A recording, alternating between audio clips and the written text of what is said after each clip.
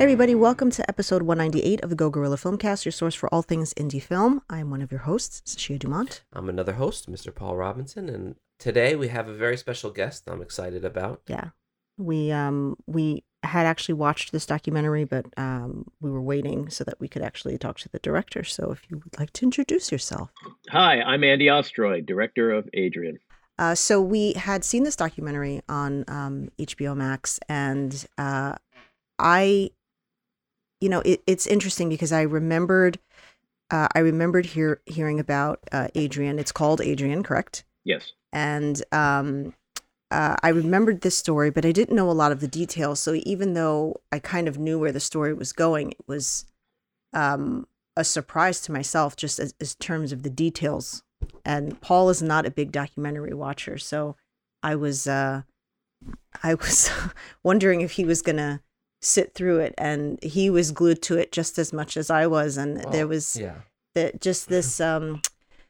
It's so tough because it's like the story. If you haven't seen the film, stop, watch it, and then come back because we're going to spoil things. But ultimately, what happens to Adrian is terrible, and it's like I want to try not to have that be what her legacy is. You know what I mean? I think people would watch something like this and go, "Oh, that's the story about and this and this terrible thing happened to this woman." But there was so much more to her that I didn't know. So there were the details of her unfortunate death. But there were so many things about her life that I didn't know as a filmmaker, and how just like proactive she was. I mean, she was just really doing her thing, and that was just so amazing. I just wish more people knew that about her and what she did as a woman in the business. Yeah, well, that was really the main purpose of the film was to, in a sense, bring her back to life for 100 minutes and have audiences get to know her, get to like her, fall in love with her, grieve her loss, mourn her death, and hopefully be inspired to go back and revisit or visit for the first time her work as an actor, as a filmmaker. And a huge part of that also was to humanize her. To your point, my concern had been after all those years that she was maybe going to be most remembered as a murder victim. Mm-hmm. And so it was important for me to sort of show the world that she was not just an actor and a filmmaker, but a wife and a mother and a daughter and a sister and a friend and just a good person. And the goal was to have audiences see that person, to see the human, not the crime victim. Yeah. Yeah. I remember being so blown away with how prolific her career was and how much she had actually accomplished that you didn't really hear much about it, because this is still back in the day when, women in film was, still kind of being and before social media and stuff, you had to really like work to get and so your name out there. I think something like this is such a great tool for that change and that kind of movement forward, and just to see how much she actually accomplished and what she was able to do within a not so friendly industry, especially back then. And so I just remember, being completely blown away by what she was able to accomplish and for lack of a better word, the power that she held within the community. Yeah, it was always very important to me to just be honest to myself with what this whole story meant. And one of the first things I started with was Adrian was not terribly famous. She was not an A-lister. She probably wasn't even a B-lister. And she had her fan base. Certainly the movie Waitress helped kick that up to another level. But she wasn't a household name. And, people like that sometimes unfortunately become famous or infamous because of a tragedy that befalls them. So it was important to sort of separate all that out, all of the story from the life. And when I started conceptualizing the film, the model that I kind of had in my head was Amy, the movie about Amy Winehouse, Right. which I didn't know at the time had won an Oscar for Best Documentary, but it was obvious that it did because it was just so good. Um, and I didn't know much about her. I knew maybe one song that everybody, who doesn't know Amy Winehouse knows the one song Right, she's right. kind of Sure. famous for. And generationally, she wasn't somebody that I considered a peer. And so, but when I watched that movie, she went from being this quote unquote poor young, very talented woman who just basically killed herself with Mm-hmm. with drugs and alcohol, and to becoming a human being who I kind of fell in love with, and I felt for her, and I went through all of the emotions that you should go through when you watch a good documentary about someone. I laughed, I cried, I love this girl. I felt sad when she died. I was angry at the people around her who didn't protect her, and I thought if I could do that on some level, then I'll have made a good film and have shown the world a human being and not a tabloid story. Yeah. Right. There was also just so much to your film that, I mean, there were so many things going on, from the conception of her films and career, um, to her. I guess what I enjoyed most was that the focus on her untimely death was not the focus of the film. It was like, we have to get this in here, obviously, for somebody who's not familiar with it. But then it, also got into just the investigation, how that, I mean, I found myself frustrated by, Yeah.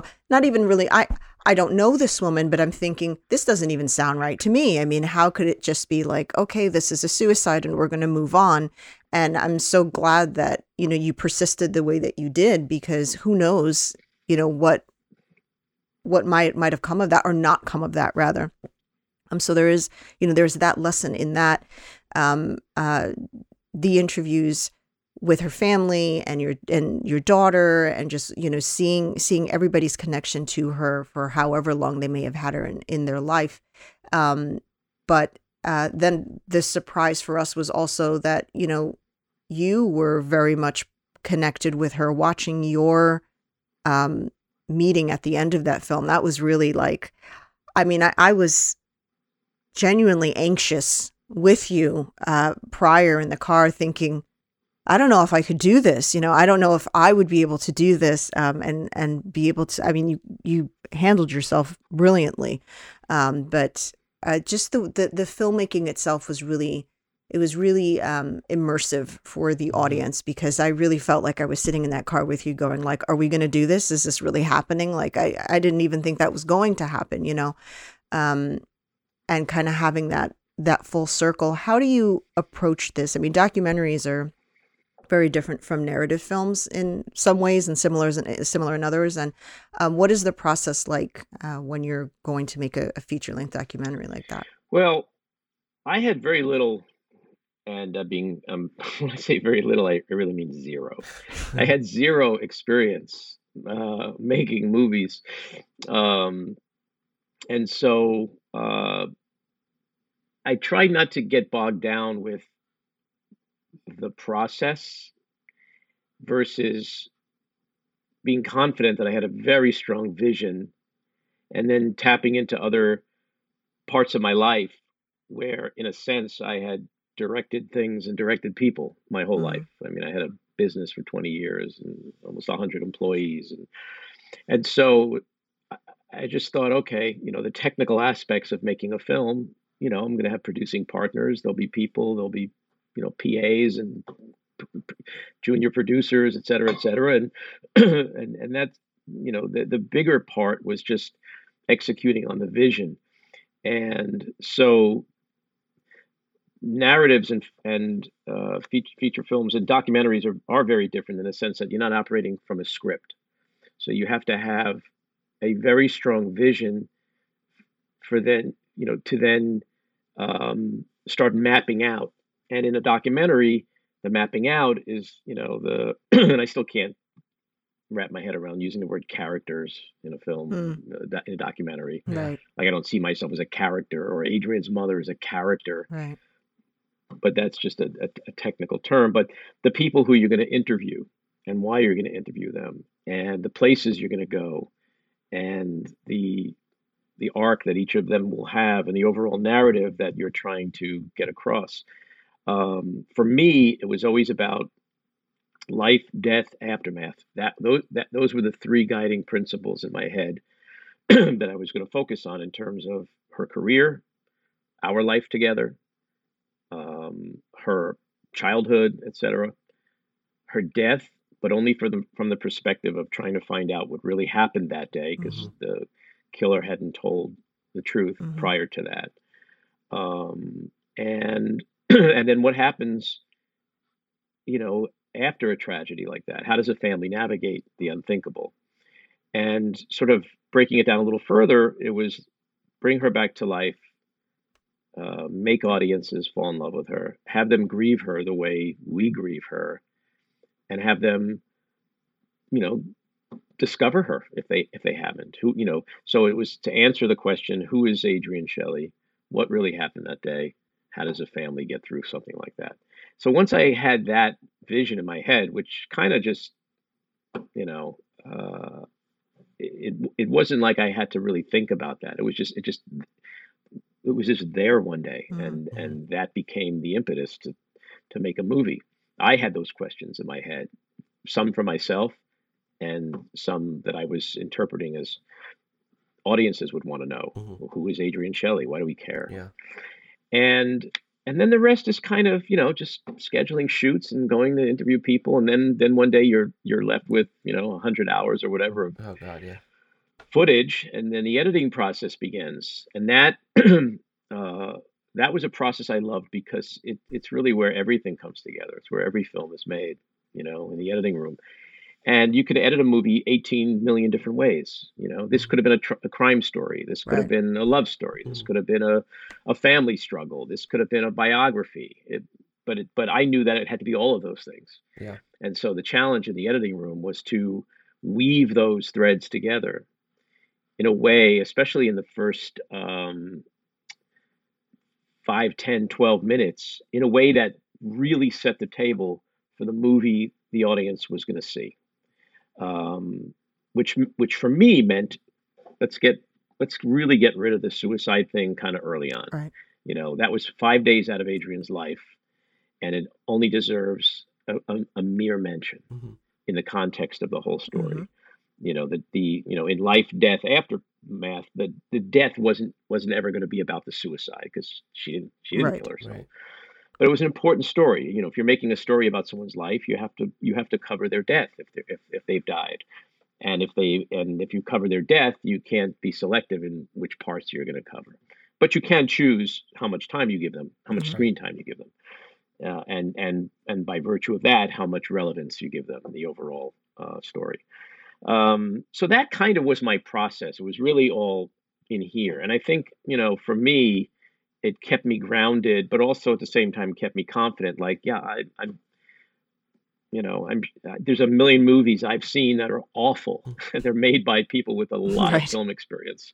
And so it never, and maybe it's just I'm not 25 anymore. And so one of the beauties of, the benefits of getting older is that you tend to know who you are and what you can do. And so it never weighed on me that I didn't have film experience per se. I knew I had a great story. And like anything else I've done in my life, and like I think anything else anyone does, you can't execute a vision by yourself.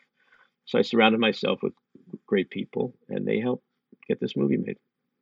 Well, I have to say that I honestly would have never guessed that you had not been in the film business. I mean, I'm not just saying that. Honestly, it just was so brilliantly directed, and this cinematography, the editing, everybody involved did such a good job. But I would have never guessed that this was kind of not your day job. Basically, I would have assumed, he's he makes films, or especially at least documentaries or something like that. And So it was just engrossing, and we're just so involved, and it was like one of those films that when it was over, we just kind of sat for a second, and it was like, okay, like, some documentaries you're like, well, that's over, and you move on.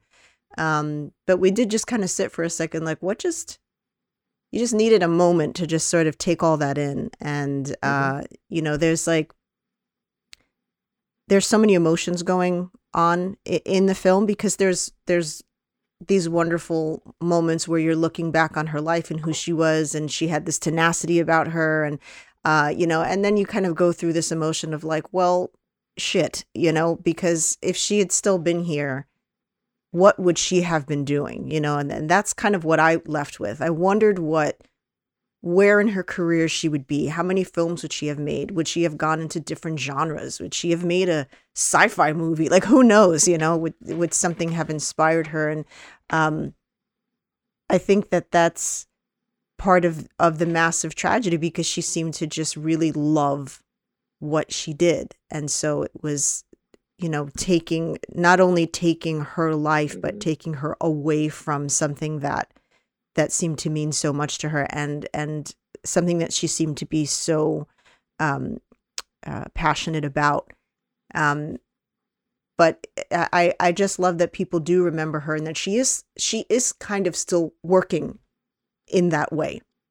She is still existing in that community, and it's keeping her alive in that community.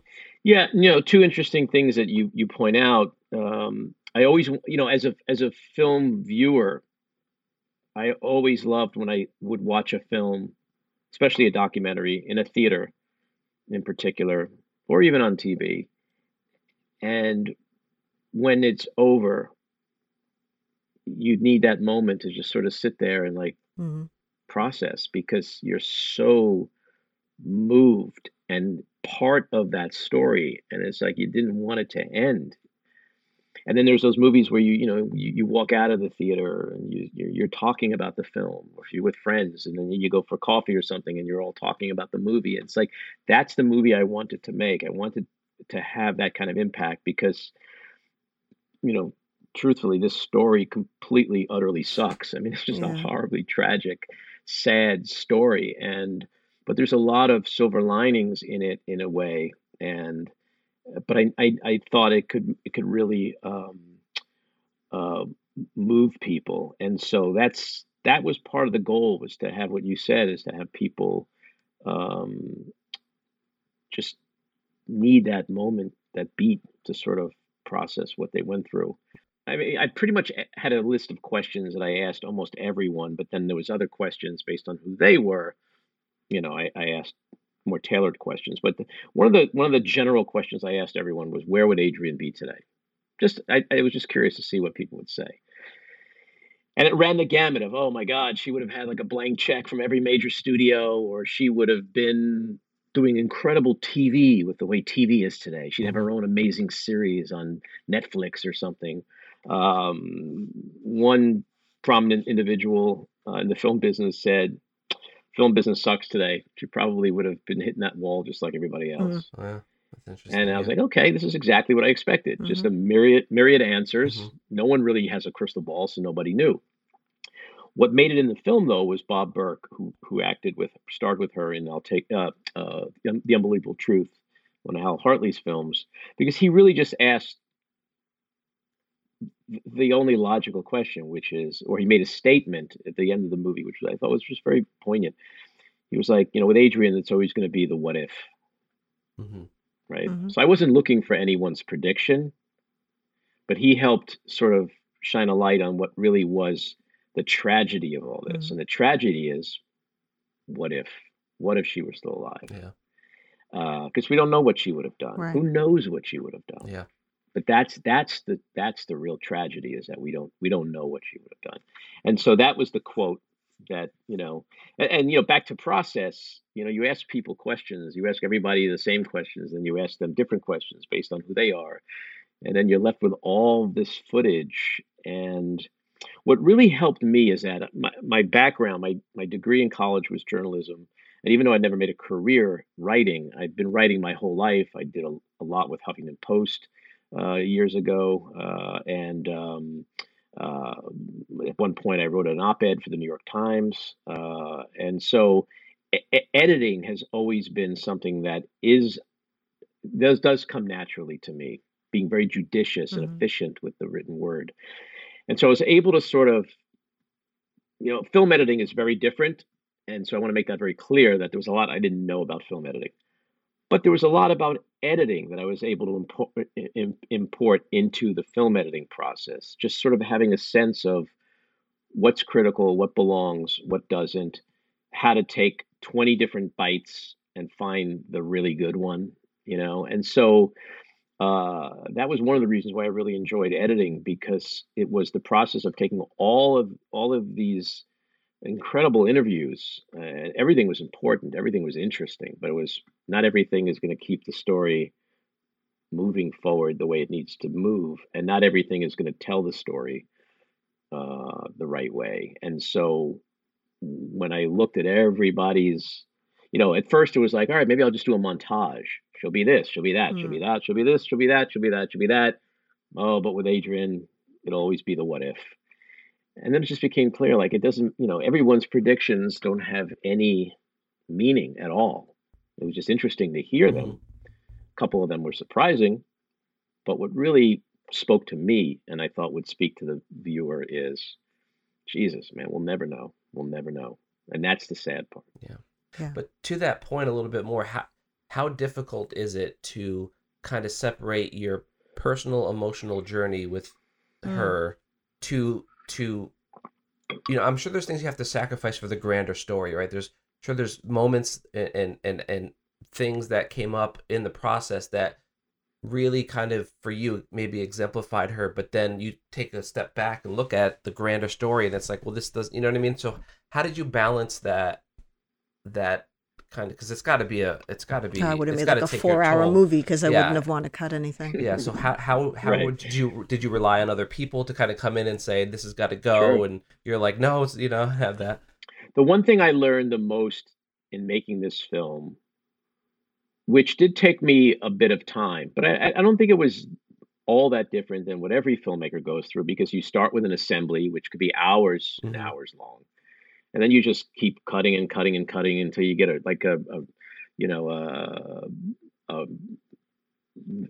some point it's a rough cut, which is, maybe a 2-hour version of, or 2.5-hour version, 3 hours even. But in general, the process kind of starts with, oh, I love this, I love that, I'm married to this, I'm married to that. And everything seems like it can't be tossed. Yeah. But then you're saying to yourself, okay, but I am watching a 4-hour movie, and so at least half of this has to be tossed.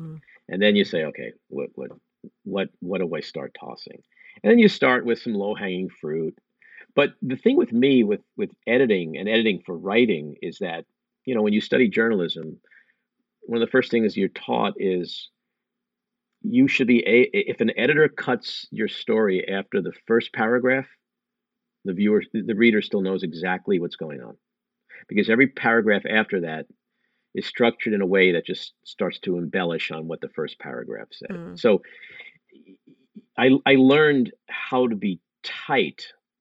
I didn't automatically transfer that over to film, because for me that was a new genre, and it took me a while. And working with people, as you say, who do have a lot of experience with this. I mean, my editors, I had 2 editors, they were both fantastic, and my producing partner is an HBO. But once it kind of kicked in, it became easier for me to cut things that I was married to, because I started to see the path. It's just like if you have 24 hours and you got to get to Miami from New York, right? You might want to stop off somewhere in Pennsylvania because there's an amazing barbecue place or whatever. I mean, like, you can find a million things to do that are not only interesting and fun and like once in a lifetime, but you're not getting to Miami in 24 hours, right? So that's how my brain got wired. It's like, I've got to get to Miami in 24 hours. So that's going to take me out of my way. That's going to take me out of my way. And it almost became fun for me at the end, because it was like, shit, I just cut out an 8-minute chunk of something that doesn't belong, even though I thought it was amazing, and it was. it just doesn't belong in the film. Mm-hmm. And all of a sudden, this 8 minutes and that 8 minutes and this 2 minutes and that 4 minutes, and then you find yourself under 2 hours and getting close to where you need to be. And then it got even easier for me, because the tighter the movie got, the easier it was to see what didn't belong. Mm. And that may not work for everybody the same way. Sure. I think some people I've talked to are like, wow, cutting those final 10, 15 minutes was like torture. For me, cutting those final 10, 15 minutes almost was fun, because like it was so obvious to me what didn't belong. Right. And yeah, it totally is a collaborative process. You can't make a film, you can't be a director and make a great film unless you have a great editing and great sound and great DPs and great this and great that. I mean, casting, if you're making a narrative film, like it's a collaborative process. And I put into it what I was able to put into it as, the quote unquote leader of the film. And that was the vision. And it didn't matter, if I was starting a company like I did, I had a vision for a company, but I didn't do everything in that company. And I couldn't run that company on my own, and making a movie is really just a short-term business. A movie has a P&L, it has a balance sheet, it has all the same metrics and goals that a business has. It just starts and stops in a very short amount of time. Yeah. And so it is totally collaborative. So did you sorry. Oh no, I was just gonna say that that you saying that it was such an Adrian Shelley kind of moment, I think, because there's so much ego in film where people are like, I directed this film and who cares about everybody else? But as filmmakers ourselves that have to wear so many hats, we appreciate every single person on set, and we realize that your DP is just as important as your sound person, as your actors, as everybody. Everybody is important. And I just thought, like, that's so something I feel like she would have been, because she was so hands-on and indie, that you do appreciate that because you get it. So I was like, yeah, I mean, that's a really good point. And she did, in a way, not in like any kind of, religious sense, but just she was in my head when I made this film. And I kind of relied on her in a way to guide me through the moments where I might have had a little bit of doubt or weakness or something. And the two things about Adrian as a filmmaker that stuck with me was the thing you just mentioned, which is everyone loved Adrian when they worked with her. She was able to get things out of people that, it was just fascinating. When I watched her shoot Waitress, the time I was out there, it was just incredible. And I am not going to say that I'm Adrian, because everybody doesn't. It's not. I'm not Raymond. Everybody doesn't have Adrian. So she had this magical quality that we all kind of aspired to. It's like, we should all want to be that person that everyone loves. And that's rare. And so, but I did value the input I got. But the more interesting thing for me, and more important thing for me, was how I always heard her and watched her insist that she has to execute her vision. She has to succeed or fail on her vision. She's not making anybody else's movie. She's making her movie. And so the process, when it's collaborative, it's also at times like a push and pull. It's like, hey, you should do this. I don't want to do that. Hey, you should do this. Oh, that sounds great. Or, hey, Sure. You should do this. All right, let me think about it. Okay, I thought about it. I don't want to do it. Or I thought about it. Yeah, that's a great idea. But when you don't want to do something, you have to stand your ground. Mm-hmm. And I think if you're working with the right people, ultimately they'll appreciate that. Oh yeah. But you have to also bring them along. Yeah. You can't just say like, I don't like that idea. I'm doing it my way. Right. You have to sort of, help them and say, here's why it makes sense to do it this way. And there were times when I got, notes and feedback, and I thought, oh, that's interesting. Yeah, actually that could work that way. And there were other times I said, no, this has to stay, and here's why. And the other party would be like, oh, that makes total sense. And so working with the right people is really important, because, it is your vision at the end of the day. You can't have a movie fail and then be, well, I let everybody else make the decisions. It's not about like going along to get along. Mm. It's your, especially with this kind of film, which is so deeply personal. Mm-hmm. But I think the people I was aligned with, they understood that going in, and they kind of felt that you really are the only one that could tell this story, and that we do have to sort of, be there with you on this journey in executing that vision. And but I learned a lot. I learned a lot from the people I worked with. I learned a lot about filmmaking, and you know, I mean, that's really what life is about. It's like, I hope to the day I die, I never stop learning, and Yeah. doing different things and experiencing different things with different people who could teach me things. And, I'd love to make another documentary now because I feel like I've learned so much about the process I and was going to ask you refined that. I was so going to many say, would things you do that, this again? yeah, well, it's incredible. I mean, movie making, I've always felt was incredible. I remember, when I produced Serious Moonlight, which is a script that Adrian wrote and was shopping at the time of her death.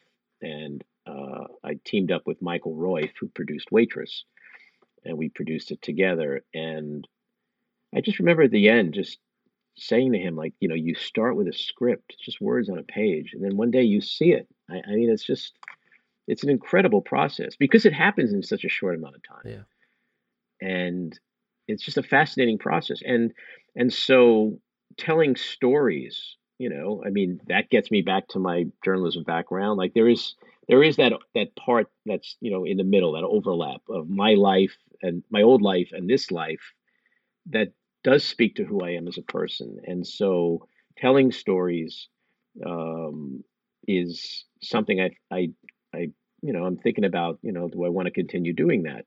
And how would that experience be when it's not like my insides being left on the table every night, Yeah. or, Mm-hmm. what would it be like to make a movie where I don't cry 25 times a day, Yeah. Right. Right. Yeah. or, it would probably be a whole different experience. And, how much better at it would I be if it's a focus on someone else's story or some other situation, and not necessarily my own. So, I'm very proud of the film we made, and the reception to it was great. And I think it would be great to do that again, Yeah.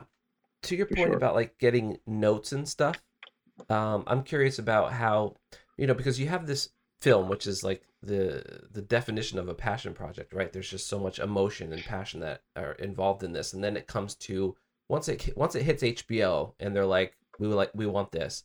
It almost becomes a product at that point. And so, was there feedback that you had to kind of navigate through from HBO or whoever that that may have not been involved in the process and are strictly looking at this as a way to get viewers to watch it in terms of maybe how the trailer was cut or something like that? Did you have to navigate any of that, or was that pretty kind of more straightforward? It was pretty straightforward. And again, the team I worked with, my producing partners at Blowback, Mark Levin, Daphne and Jillian, and the folks at HBO. It was a very, positive process in the sense of just, I don't want to say deferring, but just the input that I got was valuable. Mm-hmm. And, notes, it doesn't matter who you are or what kind of film you're making, whether it's a doc or a narrative, like notes are just that. They're notes. They're not mandates. Right. So, and no one really wants to tell a director what to do, no more than a director wants to give an actor line reads. It's Right. like you kind of have to sort of swim in the same pool, and hopefully everybody's, in their lane and not smacking into each other, Mm-hmm. and everything works out.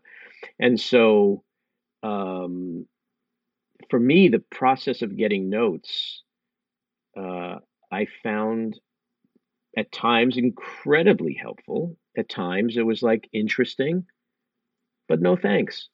Mm-hmm. And I think, again, if you're working with the right people, they know that. When they give you notes, they're not expecting, everything to be executed, you know. And so, uh, it's the end result that matters. And I again, I knew that this film had to live or die on my watch. Like I couldn't let it be. When you make a film, it's not a democratic process. It just isn't. It doesn't matter whether you're Martin Scorsese or a first-time director. Because if you're a first-time director and you let everybody else make the movie, then you may not be a second-time director. Right. Right. At some point, you have to. But again, respecting the people you work with, it's always better if you can explain something and they go, oh, I didn't get that, but now I do. And so it was, for me, because it was such a personal story that I was making, personal film, it probably took a little bit longer for me to get to that point of being able to let go of certain things. So it started in a fairly compartmentalized place. But by the end, it got to a totally compartmentalized place. And if I was making a movie about someone else's life, there might have been perhaps, at times a little bit more objectivity or an ability to get to that objective place a little sooner. But I don't think it detracted from the film. I mean, the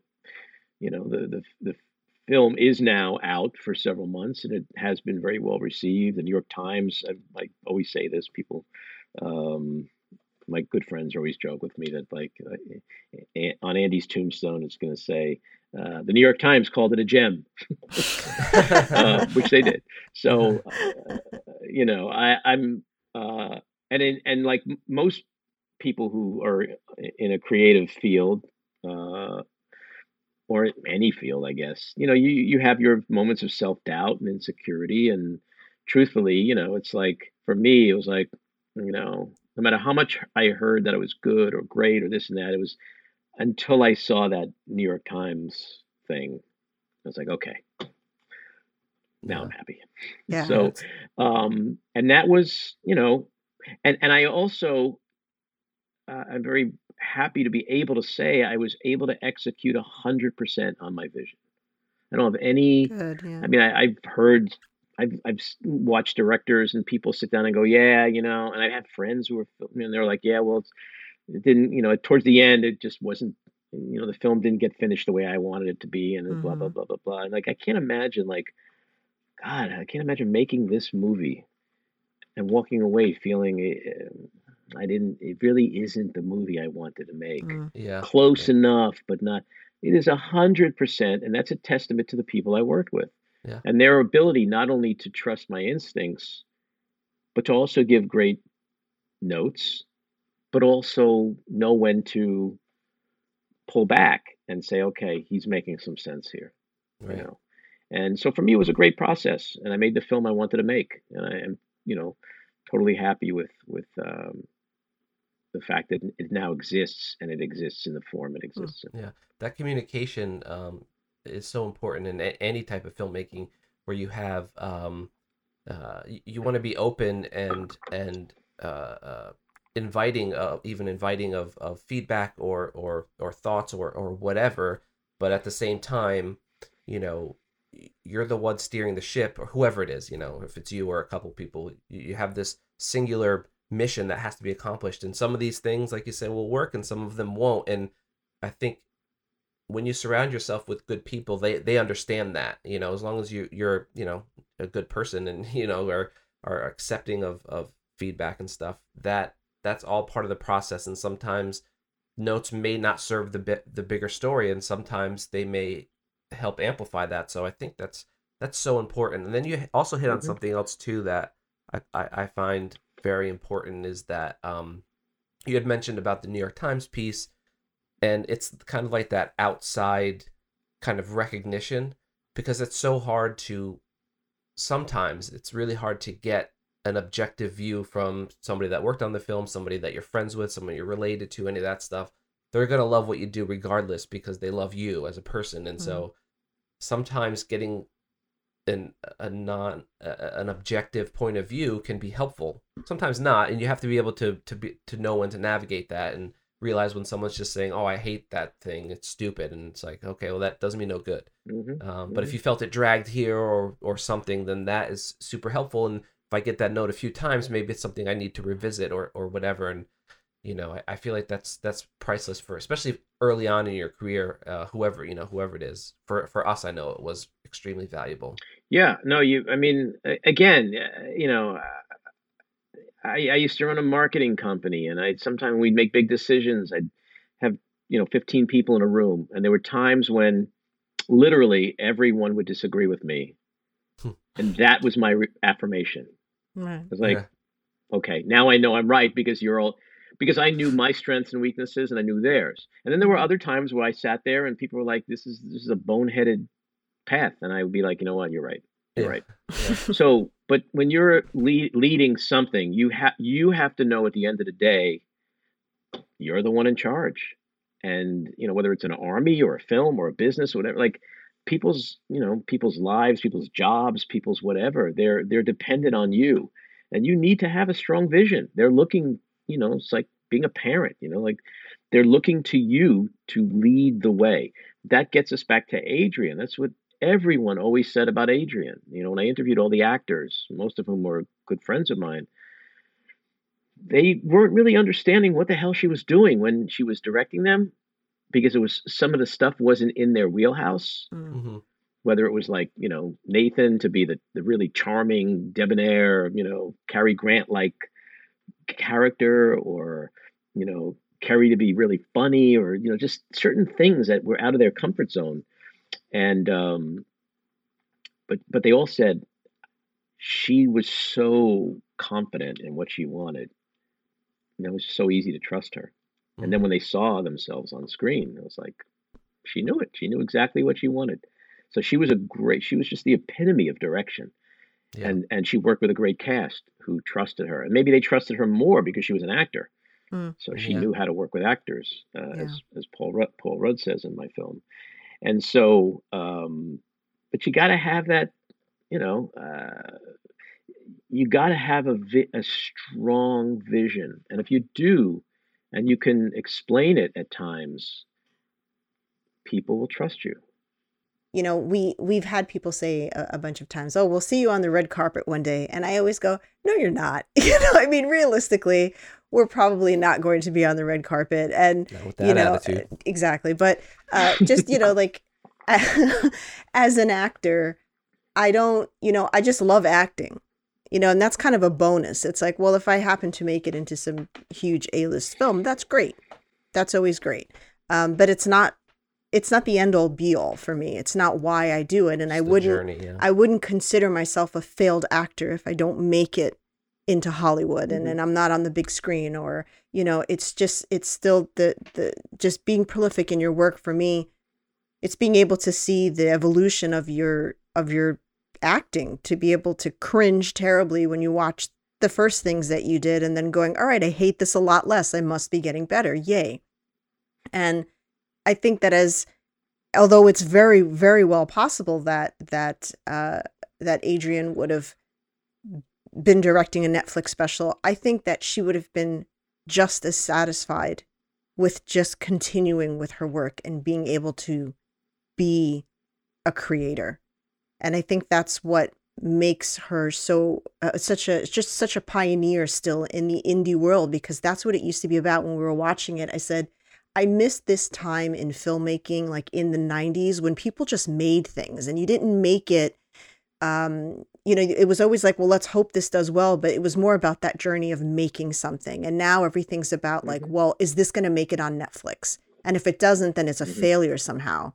And I think that's what made her so special, was that she just wanted to do her thing. And if it took her to Netflix, it took her to Hollywood, and if it took her to, to the Oscars, great. But if it didn't, she was still a filmmaker. And I think so many people need to that are in film. I when we talk to people that are new in the business, and when I talk to actors that are aspiring actors, and I always tell them, my advice isn't going to get you to the red carpet. Otherwise, I'd be there. You Right. know what I mean? I'm not there, so I don't know how to get you there. But if you're doing this solely for the point of succeeding on a monetary level, then you might be very disappointed with where this takes you, because the percentage is low. But if you want to be a filmmaker and you're satisfied and you can find that passion in finishing a project and saying this was better than the last, or that I've learned something on this set, that's also being a filmmaker. You're not any less of a filmmaker because Viola Davis isn't in your film. Yeah. As amazing as that would be, because she's amazing, but there's a massive amount of actors that are non-union that are great. You know, there's and being able to find that talent. I think that from what we see in the film, because obviously we didn't know her, but you know, you feel like you know somebody when you watch things. I feel like Adrian was the kind of person that would say, well, the hell with what recognition I'm going to get with this actor. This is the actor I want. Or And they this is the happen, story I want yeah, to this tell, is the story I want. yeah. And they happen to be non-union, and this is what I want. And that means more to me than what the studio is going to want. And I think that I just wish we could go back into that, because I think so much of filmmaking has gone into the name dropping and the monetary aspect. Look, we all would love to make money off of being able to make films. That's ideal. But it's for people, it seems to be all or nothing, you know, where we have our day jobs and we also make films when we can. That's because we like to do it. I mean, the unfortunate part of show business is that over the last decade or two, it's become almost solely about money. And you see that in the consolidation of companies that are owned by these big conglomerates. All the content is owned by, you know, 2 or 3 companies now. And so it's all about shareholders and the next quarterly profit, you know, statement. And so, you know, everything then becomes cast contingent, you know. Someone will put up money for a film, but I want a star, you know. The days of like finding a financier who's going to put up, you know, $1.5 million for an indie film with no name talent, so to speak, was always hard, but it's just almost impossible today. And so, you know, and for studios to make films that aren't like, you know, comic book action superhero movies, like, you know, it's harder and harder and harder for those films to get made and compete for screen time. And so, you know, Waitress, when it first came out in Memorial Day weekend, 2007, it was tied for 4th in the country. I mean, that's incredible. I mean, it was the first 3 films were all like Shrek 3 and this 3 and that 3. And it got, because of that, it got boxed out of screen time. I thought it was going to have this like $100 million trajectory, and it probably would have if the timing had been different. But in the next 2 and 3, 4 weeks, every multiplex would have like 4 screens dedicated to Shrek 3 and 4 screens dedicated. It just couldn't get screen time. And that's, you know, 15 years ago. So cut to today, it's so much harder to have, you know. Now, the flip side is with television, there's so much content and so many streamers and so many shows being made that, you know, there seems to be a lot more work for anyone in the business of making a TV show. I mean, I remember when Law and Order stopped production, and everybody was so upset because, like, you know, how many New York actors, how many New York people got to work on that show? But that was like kind of before this tidal wave of all this incredible television content. And so there's been this resurgence where the film business is contracted, you know, the television business has exploded. And so, you know, I think there's always going to be some silver lining in everything, but But you're right. I mean, people used to tell Adrian to make a commercial movie, write something commercial. And she would Hmm. say to me, I don't know what to tell these people other than I don't, I write what I write. I sit down, I write an Mm. idea that's in Yeah. my head. I don't write like, okay, if I can, let me bring in an Apache helicopter that comes up the side of a building and like looks in the window. Yeah. So the Like that's waitress not walks out how and there's she, explosions everywhere. Yeah. yeah, exactly. Let's blow up the diner. Yeah. Yeah. And, and the irony is she wrote a commercial film. It did by the time Right. Oh, that first weekend. I mean, it did 22 million, I think, at the box office, and uh, could have done more had it gotten more screens.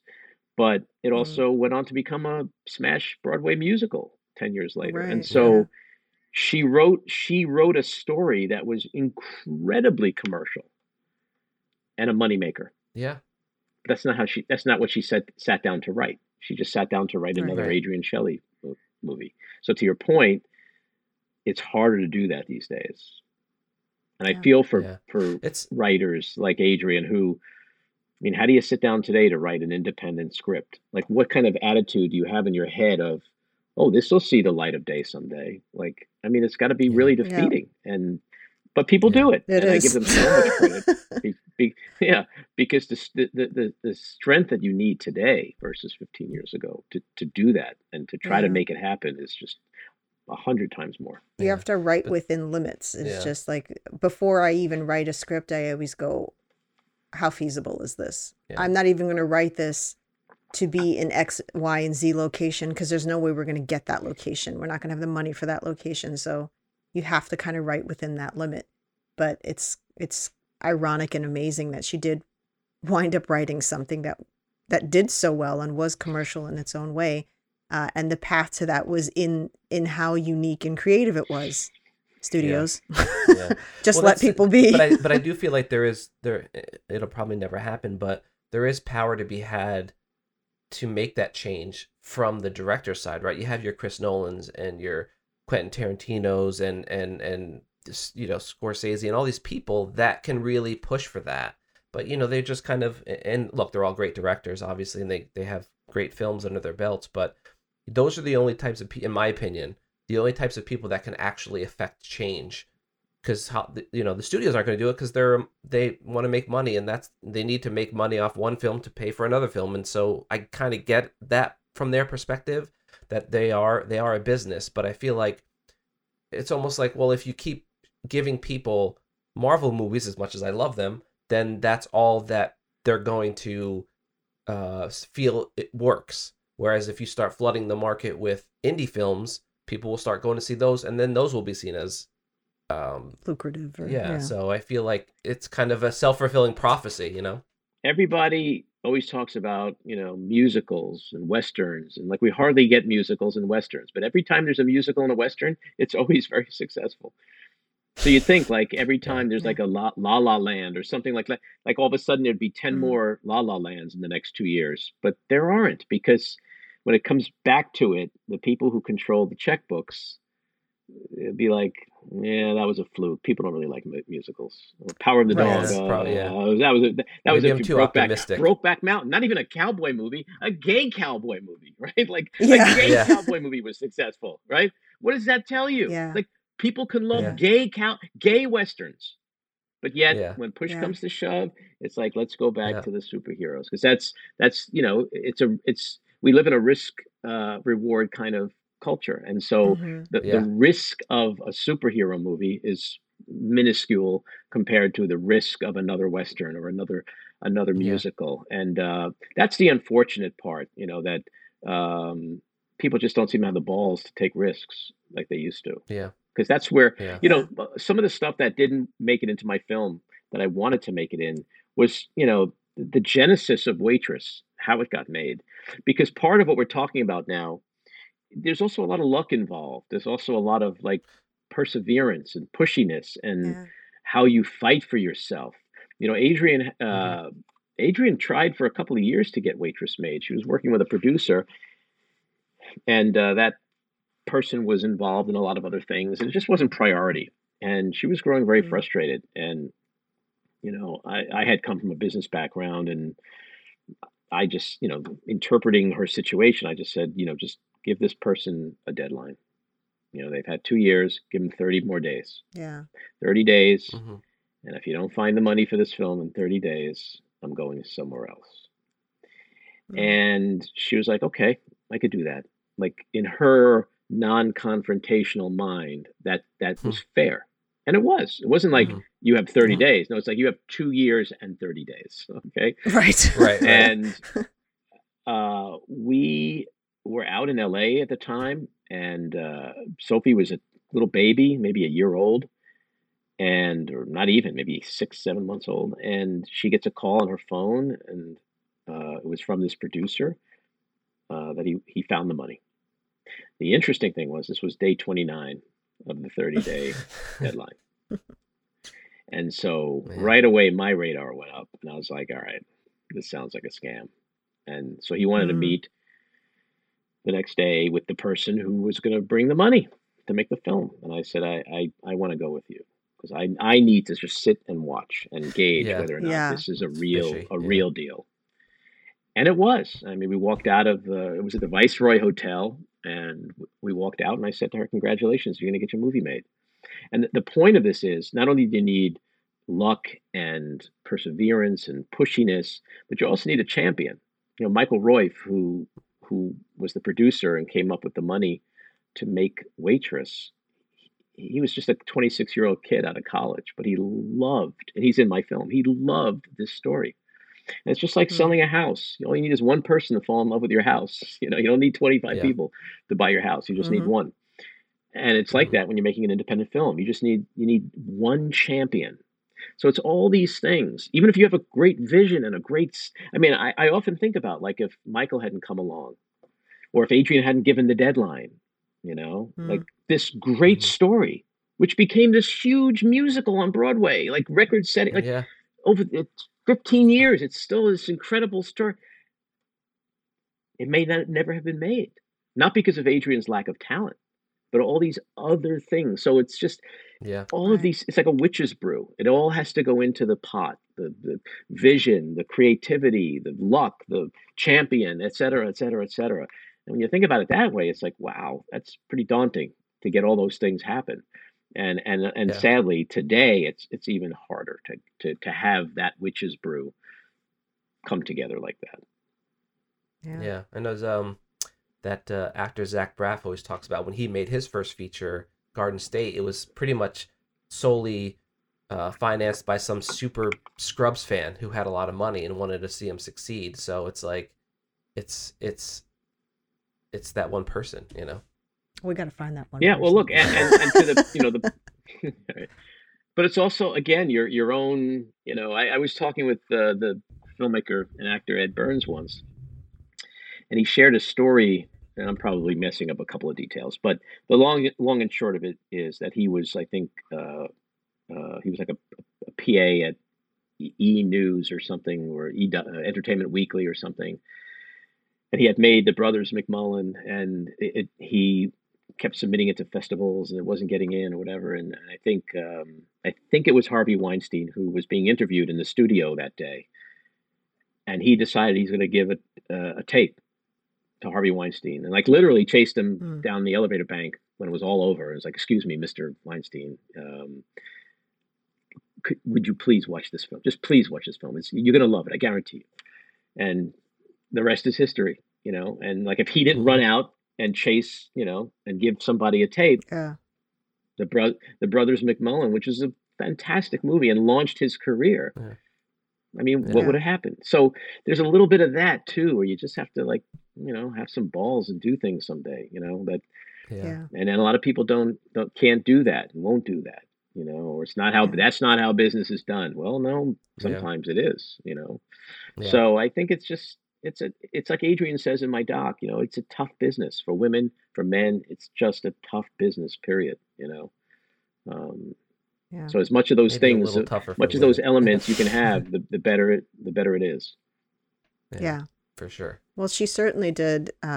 She did an amazing job, and I think that in her death, she is still very much a pioneer. And I think that her story is one for upcoming filmmakers and even current filmmakers to really kind of look back onto. And, you know, this woman made what she wanted to make, and that can work for you. But she also seemed like a really humble person, a good person to work for. And I think that's also incredibly important. And I'm glad that you made this film. I hope that more people that maybe were not familiar with Adrienne get to know who she was. And I hope to see more from you as well, actually. I think that you did a great job, and I would love to I'd love to have you back on when you make something else.